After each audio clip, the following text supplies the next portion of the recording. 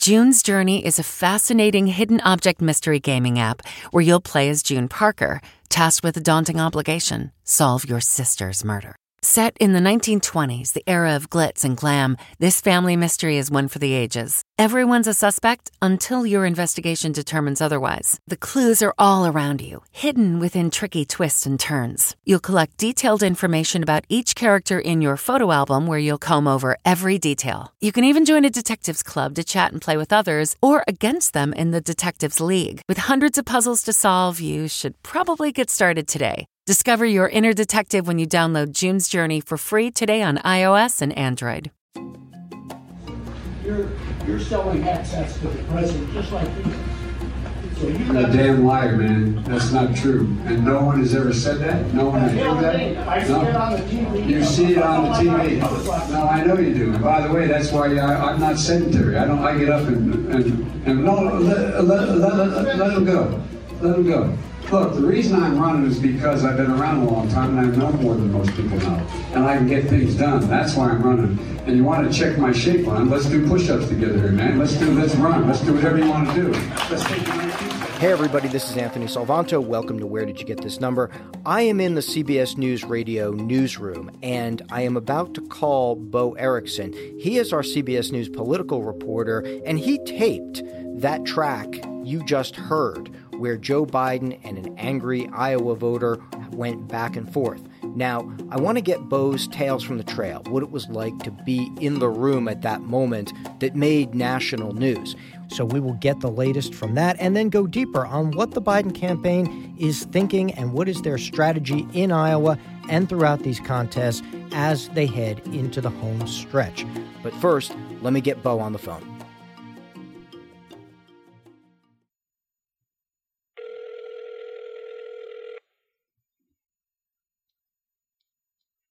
Hello?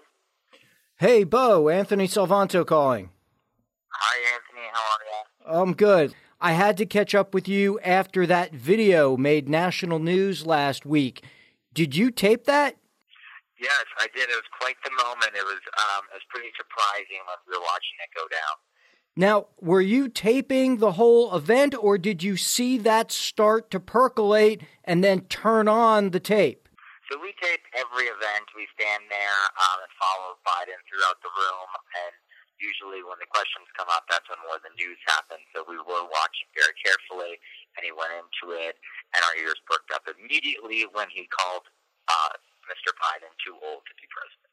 Now, what was the mood in the room? Take us in there, because, of course, there's been pundit reaction and some voter reaction, but how did the folks there immediately react? What was your sense? So this is really unlike any exchange I've seen Mr. Biden over the past 6 months of his campaign have with a voter.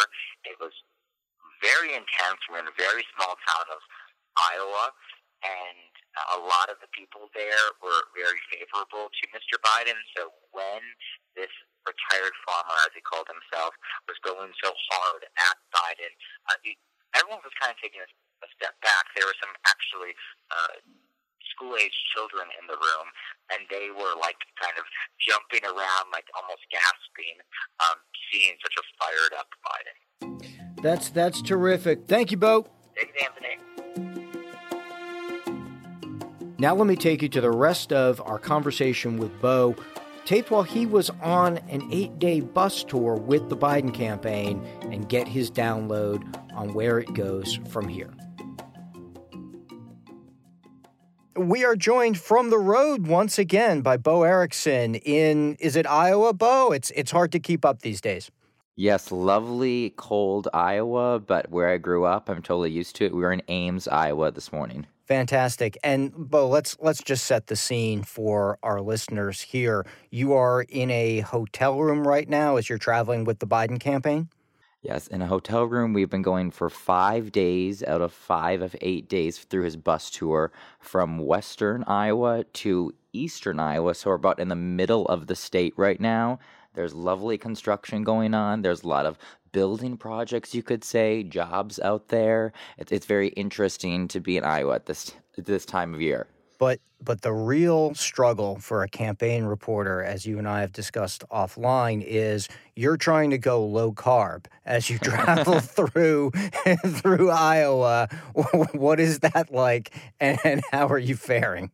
So when you travel with a campaign, and this is one of my longest trips I've done with a campaign, you travel right behind the bus that Joe Biden travels in. So you have to keep up with him. And he is a very speedy guy, but, there's not a lot of time to swing through the best salad restaurants in Iowa here. So we're eating a lot out of styrofoam containers. There's a lot of reliance on Texas toast at a lot of these restaurants that we're ordering at, and it is fantastic. But I am avoiding all Texas toast at all costs because this is a long road that we're on, and I am just trying to find a good salad out here, so I'm always happy when I'm able to do that. You are a hero if you can avoid Texas toast in the Midwest, because that stuff is good. All right. Well, look, speaking of challenges, okay, the Biden campaign is out there in Iowa. He's been, to sort of encapsulate it, neck and neck for top preference in the polling out there. But now, as we record this, Kamala Harris has just dropped out. So here's the deal, guys. My campaign for president simply does not have the financial resources to continue, and the financial resources we need to continue. She wasn't top tier out there in Iowa, but there is a set of supporters. Is there anything in particular the Biden campaign is doing to try to pull them over to their side? So it's very interesting here in Iowa to think about Kamala Harris's support and how it could transfer to Joe Biden. We do hear from voters out here in Iowa that if they're not quite set on Joe Biden yet, Kamala Harris is someone that they were bringing up because she is kind of in that moderate mold lane. So there maybe might be some transfer there. However, for the past couple months since that first Democratic debate where Kamala Harris went after Joe Biden on the topic of busing, we did kind of start to see this rift between the supporters and maybe a wall in between them, that you were either in Team Kamala or Team Joe Biden. A lot of people who were maybe thinking, oh, I may support Joe Biden, or Kamala Harris, were turned off, especially here in Iowa. So we may see some transfer between her supporters over to Joe Biden. But anecdotally, just talking yesterday, right after it happened, is that people think that her supporters may go to more of someone like Elizabeth Warren. So the other shakeup in the race is the entry of Mike Bloomberg. Now, he's not competing in Iowa. He's going to wait until the Super Tuesday states, the ones that come after Iowa, New Hampshire, Nevada, South Carolina. But he's clearly in the race. We know he's made a giant ad buy. How is the Biden campaign reacting to that? So we've been trying to ask him about Bloomberg for the past couple of weeks since he's gotten in, and he just keeps saying, well, I welcome Mike Bloomberg to the race, in that Joe Biden tone with that smile, that gleaming smile he has. But when we asked him earlier on this trip that we're on, standing next to him was Dr. Jill Biden, his wife, former second lady, and she said that she thinks it is so important for these candidates to show up in these early states, Iowa, New Hampshire, Nevada, South Carolina, and that these people want to see them. And she implied that these early state voters were actually upset that he was skipping at them. So I'm wondering if maybe there'll be a movement against Mike Bloomberg in other states, in saying that he's maybe not respecting the process, but if he's in front of you, maybe you feel happy in one of these early states. There's an implicit assumption, at least being made on the part of some pundits, that the entry of Bloomberg signals that there are Democrats who say even after these early states, they're not going to be happy with the leader or the frontrunner. And that may well be Joe Biden if the polling is right. Yeah, we've heard a lot from candidates like Elizabeth Warren that Michael Bloomberg is the best foil for her. But he's also kind of a foil for Joe Biden as well. Joe Biden, as a former vice president of the United States, obviously has a lot of gravitas with him. That's what he's selling out here in Iowa. but he is also selling his no malarkey middle-class Joe image. And so he actually kind of has someone to run against as well with Bloomberg and saying, well, I'm not doing that. I'm out here working for your vote. Even if I have some level of wealth in my life and things are easier for me, I do not feel indebted or need to be automatically rewarded for your support and become president just because I'm well known. Okay, so since you said malarkey, let's talk about this for a second, Bo. We know now that the sort of tagline for Joe Biden of late is this no malarkey, right? It's on the side of the bus. Is Yes. that okay? So Yeah, on the side of the bus with the definition. With the definition. Okay, so that's where my question is headed. Now, we know malarkey means sort of, what, BS or, no fancy talk or what have you. Is it an old-fashioned word? And if it is that him just going all in on the idea of, hey, we're, going back, we're restoring America, etc.? Or is it maybe a vulnerability in saying, well, look, there's going to be a generation that may not have ever used this word or know what it means. And, well, that just is what it is. I've asked a lot of people on this trip about malarkey and what they think about it. So while people maybe in metropolitan areas are quick to laugh at malarkey term and maybe fall into that okay boomer phrase with Joe Biden, people out here really love it, and it's very fun. I ask them, like, so what do you think malarkey means? And they look at me like, what are you talking about? Like, we are, a little older Irish second-generation Americans. We use malarkey in everyday conversation. I think it really just solidifies what Joe Biden is going for, is that he is someone who it has been the same for the past couple decades. He's not going to move on from how he talks. Like, he also uses words like haberdasher out on the trail, and that is always just fun for us who follow him. And that he's just genuine to his core when it comes to language, and voters like that out here. Now, let me talk a little bit more about what the kind of voters Biden is going after. We pollsters always debate how one defines an undecided voter. Is it someone with no preference at all? Is it someone who has a preference but isn't a strongly held one? How is the Biden campaign defining an undecided voter? And I ask this because I think you've reported, as have others, that is his new focus, that they're encouraged by the fact that there seem to be many Iowans who are undecided. So they are going on this 8-day bus tour through rural Iowa. And this is the scope here, these towns that Joe Biden says some of his Democratic rivals forget when they're campaigning, and he definitely says President Trump forgets now that he's in office. He thinks this is one way that he can go after these undecided voters. These are people who are just tuning in, according to them. They sat down for Thanksgiving. They may have not talked about politics, but now they're kind of going to start tuning in now in their families. These people are hard workers out here. They're not watching cable news all day. They're not monitoring Twitter. And so bringing the campaign message directly to these small towns, maybe sometimes, in 2016, these precincts and these caucuses in countywide had a couple hundred caucus votes. And Joe Biden is bringing in maybe 200, 300, 400 people on an event. He says that he's reaching undecided voters. And he is bringing this up on the campaign trail, and the first number that I will present to you is a stat from a University of Iowa poll that he constantly says, and by saying a stat from the University of Iowa poll, you can kind of like boost confidence that you know what you're talking about with the states here, but he says that 65% of Iowans are undecided. And when we break that down a little bit, talking with the campaign, those are people who do not have just one definitive choice, and so he is trying to make them commit directly to him.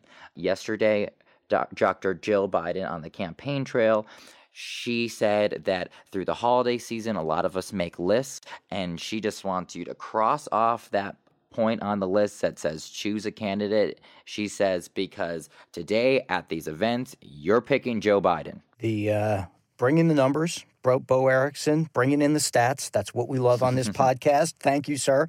Now, does it concern the campaign that even after a year of campaigning, there still are undecided voters, especially since he's top tier, if not in first place. Does that make that a little bit more tenuous? Yeah, you raised the question of what else do voters need to know about Joe Biden? He has been in public life for literally decades. He was serving in the Senate when some candidates that he were running against were in grade school.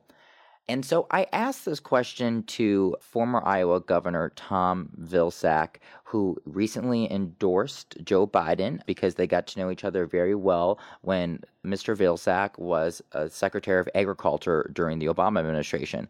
So I asked him, Mr. Vilsack, you know Iowa better than anyone. What questions do they still have about Joe Biden? Why do they not know what if they like him or not? And he immediately brushed it off. He's one of the top surrogates here. And he said, it's not so much that they're worried about Joe Biden. Iowans just really are slow to make up their minds, and they take a while, and they kind of want to see how far they can stretch Joe Biden, see if they can get him at a supper at their house, see if they can really, get another photo with him or another conversation. So he just says that once we get closer, we're 62 days away from the Iowa caucus as we tape this today. As we get closer, they hopefully, for the Vilsacks and for the Bidens, will come into the camp. We're going to take a break. On the other side, we'll talk about why Joe Biden in the Democratic race is visiting a lot of conservative Republican counties. One of the things that you've reported is that on this bus tour and his other travels, Joe Biden is going to a lot of Republican counties. Why is that? Yes. So this trail is 18 counties long, and 15 out of 18 of them voted for President Trump in the general election. And a lot of these counties, I've been looking as we go through to just see how Republican they are. Donald Trump racked up 60, 70, 80% of the votes in these counties in 2016 against Hillary Clinton. And so, obviously, there's some Democratic support here, the Joe Biden campaign thinks. And Biden talks about this on the campaign trail, that he's just busting it open, that he wants Republican support. He wants to work with Republicans at a national level, but he wants them voting for him on caucus day, and hopefully if he makes it to the general election. When I go around and ask voters what they're thinking at these events, you do run into Republicans. There are some very angry Republicans here who are just as happy and just as proud to be Republican, but they do not want to support President Donald Trump. A lot of these people that I'm talking to on these Republican fronts, they did support him in 2016, but the tariffs and how they are affecting agriculture here in Iowa has just been a devastating blow to a lot of people. Even if they're not directly farmers, there's a lot of businesses that rely on agriculture here in the state. And out here on the trail, Democrats at Joe Biden events are the type of people who, when you bring up Republicans, they don't shriek or, get this disgusted look on their face. They say that these people are their neighbors. These people are in their families, and they're just not at the point in their political lives or their personal lives that they're going to write these people off. And so when Joe Biden on the campaign trail says that he's not writing off potential ways to work with Republicans, they think that's a great idea. And the other part of this that you've reported, Bo, I think is interesting, is the way in which Biden is trying to connect on a personal level with these voters. Now, of course, every campaign tries to do that, some successfully, some not. One of the measures we've used in the polling is this a candidate who understands you? Is this a candidate who would fight for you? Is this a candidate who is someone like you? And Elizabeth Warren has done very well on some of those measures. Biden does well on them, less so with excitement. How is it that Biden is either trying to move the needle or connect in his own way with these folks when you hear him give these talks and give these speeches? Yeah, thank you for asking that, Anthony, because I think it is something that it really differentiates Joe Biden and some of the other Democratic presidential candidates that I've seen here in Iowa. When you walk into a Joe Biden rally, you are not going to see the voters there on their feet every 10 seconds, clapping, rah, rah, rah, dancing in the aisles. That is not a Joe Biden event whatsoever. These people who are interested in him come sit there, listen, sometimes golf clap when they agree with something. And something that I've always noticed, it happens at every single event, is while they're listening, Joe Biden brings up his personal struggles that his family has faced. He has lost several members of his family throughout the years. And that is something that voters are really connecting with, because when we ask, so what do you like about Joe Biden? They say, well, I know him and he's a good guy and it's all about characteristics. And you say, well, how do you know that? And instead of talking about Joe Biden, they talk about something that their family has gone through. Just the other day, a woman was describing to me how her son recently committed suicide, and she went up and talked to Joe Biden about this, and the conversation wasn't that long, but you just kind of get the sense watching these conversations go on that he makes them feel like he is there for them, that he has been through it. And he says on the campaign trail, in a larger setting, that there'll be one day where the thought of these loved ones does not bring a tear to your eyes, but smile to your face. And they want a candidate. They want a president, his supporters, who has empathy, who has compassion, who has a heart. And someone who's looking at this from the outside, I kind of believe that, that is a very solid, excited Joe Biden supporter. Is that harder to do for the campaign in the context that we've seen in Democratic debates and Democratic go back and forths, where it's so policy-oriented, where it's very specific about how you pay for this and that, how much tax goes to this and that? Or is this sort of an undercurrent that we're just not seeing at the national level? Is this just sort of something going on a little bit below the radar that people shouldn't be surprised about? I think this idea boosts his credibility maybe on what he's saying that he'll do in policy. How so? It kind of brings out a truth element to him, an honesty element, and as long as his policies don't immediately put you off, there's some sense that he's telling the truth. So there's a rationality to it in the sense that, and this is a sort of classic 100% in voter behavior, right? It's the idea of I, the voter, cannot foresee all the policy details and all the developments that may come up over the next 4 years if I vote for this person. But if I think they're generally like me, then odds are they'll make decisions that I would make. They'll make decisions that are in my favor. And so it becomes a shortcut. Even though it's wrapped up in all this emotion, it can be described as rational. And that's really fascinating, Bo. Yeah, and just one quick thing on that. Yeah. Is that I guess going out on the campaign trail, one thing I've realized is that Americans in many communities are really struggling, and they just want, someone to come in and help them.